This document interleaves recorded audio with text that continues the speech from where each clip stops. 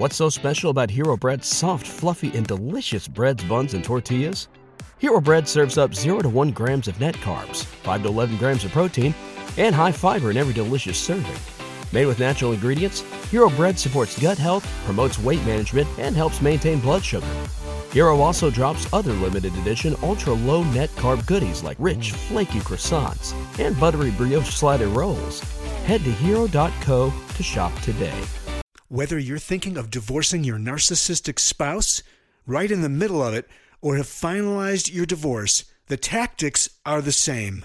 If this sounds like you need to know about Christine Hammond's new masterclass series, How to Survive a Divorce with a Narcissist. In this 4-hour video series, Christine Hammond introduces the toxic tactics that narcissists use to abuse, humiliate, and manipulate you, and teaches you exactly how to recognize these tactics and navigate through them with mastery and confidence. How to Survive a Divorce with a Narcissist is a deep dive, a masterclass that'll show you how narcissists use tactics like bait and switch, scare tactics, roller coaster ride, and child's play. It's How to Survive a Divorce with a Narcissist, a 4-hour recorded video masterclass with Christine Hammond. For more information or to purchase today, just go to growwithchristine.com/narcissism.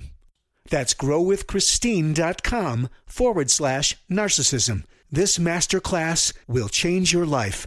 Again, that's growwithchristine.com/narcissism.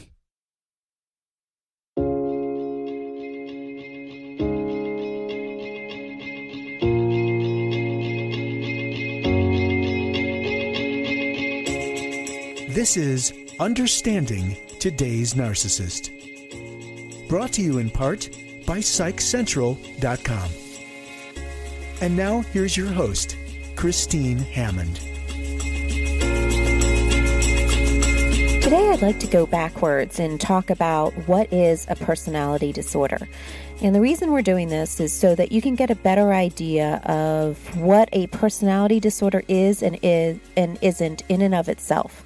That's very helpful when dealing with somebody who's narcissistic or might have one of the other personality disorders, such as obsessive-compulsive, paranoia, antisocial, dependent, avoidant, borderline, just to name a few. So let's go in and dive into this. Eventually, as is the case in everyone's life, whether it's a family member, a coworker, neighbor, or friend, you're going to come across somebody who has a personality disorder.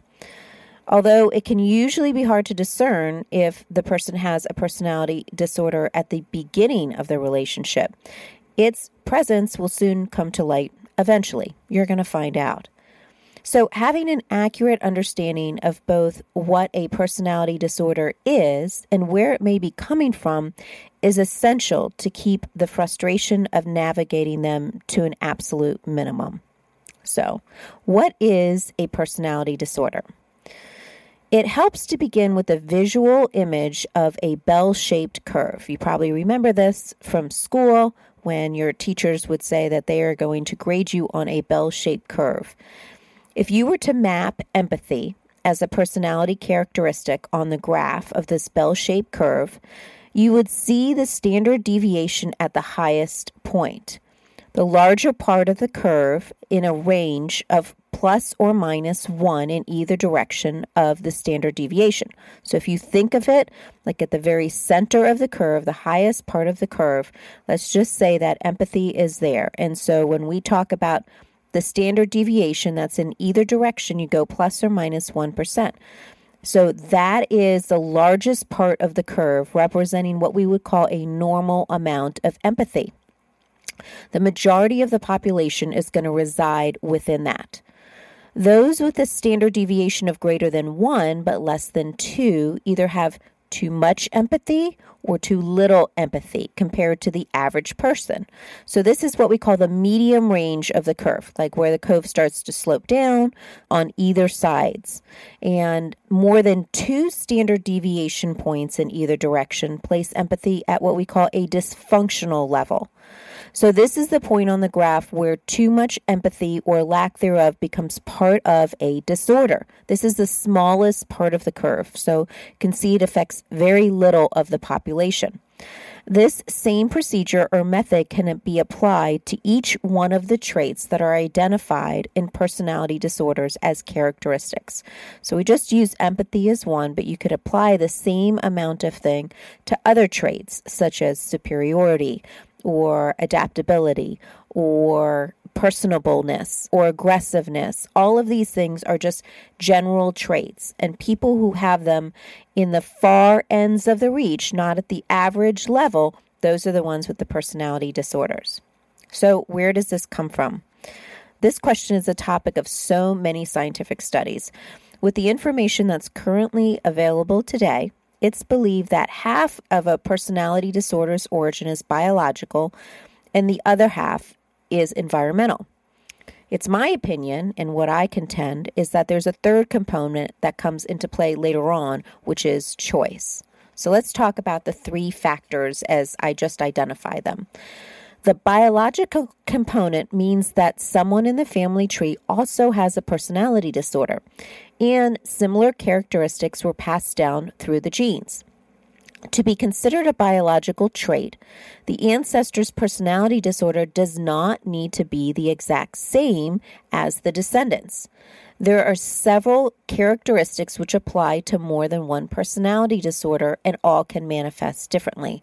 So, for instance, empathy is a perfect example of that. So, empathy is non-existent usually for narcissistic or antisocial personality disorder, but you will see it in abundance for people who have borderline personality disorder and sometimes dependent personality disorder. The personality disorder just needs to be there in the same way a person inherits other personality traits from their ancestors. Other examples of this include sensitivity, compassion, determination, or perfectionism. So that's part one, the biological component. Part two is the environmental component. The environmental component can come from a variety of sources. A parent who has a personality disorder may model the behavior as being the correct way to live. A traumatic event, severe childhood illness, or repeated abuse can also trigger the underlying development of a personality disorder. This does not mean that everyone who has these events will develop a personality disorder. Rather, it is part of the current explanation for the existence of one. A parent can also encourage of a personality disorder through incorrect use of discipline, inconsistency, and unsafe environments, and overgiving to the point that a child actually feels entitled. So those are all ways in which a personality disorder can come to manifest as an environmental part. Understanding that they could have the biological part, but without the environmental part triggering it, the biological part could just lay dormant for their entire life. And then not come out at all because there was no environmental trigger. So here's the third component that I wanted to talk to you about. Remember, we talked about biological, environmental, and the third factor, I believe, is choice. At some point, a person, usually in the teen years, between the ages of 12 and 18, makes a conscientious decision to be a certain way. The decision then becomes an integral part of who they are transitioning into becoming at the subconscious level. For instance, a teen might despise an overly emotional parent, which is their biology, because their discipline was never consistent, which is environmental, and therefore make a decision not to show emotion. This is an oversimplification, but it serves the point that choice could also be a factor. So as the result of having an overly emotional parent that had an inconsistent discipline, the child might instead decide they don't want to show emotion and might become very rigid in their ideas of how things should be done and overly structured. So that's just an example of what I believe is choice. So those were the three different parts that actually put together a personality disorder. So when does a personality disorder develop? Typically, a personality disorder cannot be diagnosed in a person until they reach 18 years of age.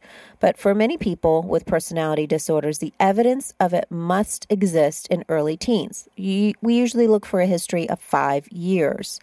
Sometimes the traits of a personality disorder are seen in the very early years, but not the personality disorder itself. Traits are not the same as a disorder. Think back to the bell-shaped curve that we talked about. A trait that is in the medium range, whereas a disorder is in the smallest range. So you could have a trait such as a lack of empathy or a minimal amount of empathy, but it's not at the complete disorder or dysfunction level, which is no empathy at all. A trait is not as intense as a disorder, rather it is a milder version of it. So a child can display the traits, but not actually ever develop the disorder itself. The reason for the delay in diagnosis is best explained through Erik Erikson's 8 stages of psychosocial development. The 4th stage, from age 12 to 18, is identity versus confusion. During these years, a teen is experimenting with a variety of personalities from family and peers to see which is most likely that they want to be. If all goes well, they don't formally develop their identity until 18 at the earliest. Therefore, personality disorder cannot be diagnosed until a personality is established. So, what is the technical definition of a personality disorder?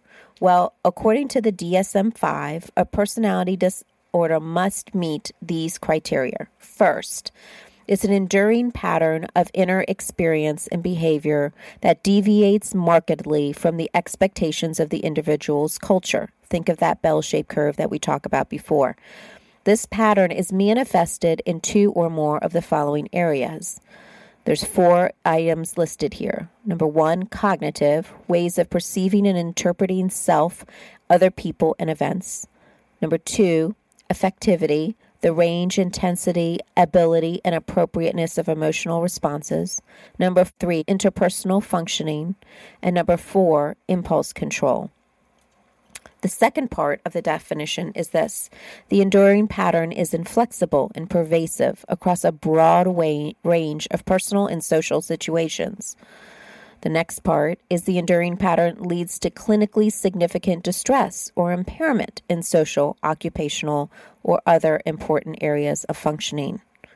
The next part of the definition, the pattern is stable and of long duration, and that its onset can be traced to adolescent or early adulthood. Next part, the enduring pattern is not better explained as a manifestation or consequence of another mental disorder. And last, the enduring pattern is not attributed to the psychological effects of substance, drug abuse, or another medical condition such as head trauma.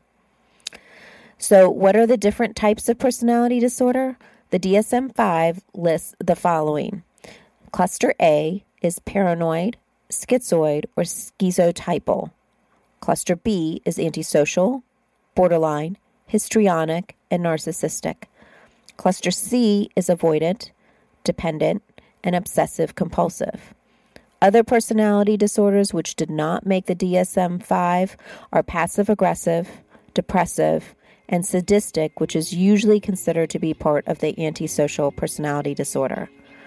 So this summary is just a basic introduction to the concept of personality disorders to help you understand what they are and where they come from. The first step to having a successful relationship with someone who has a personality disorder is to educate yourself and be aware of what the personality disorder looks like and what it means. Thanks for listening to Understanding Today's Narcissist with Christine Hammond. Brought to you in part by PsychCentral.com. For more information, visit GrowWithChristine.com.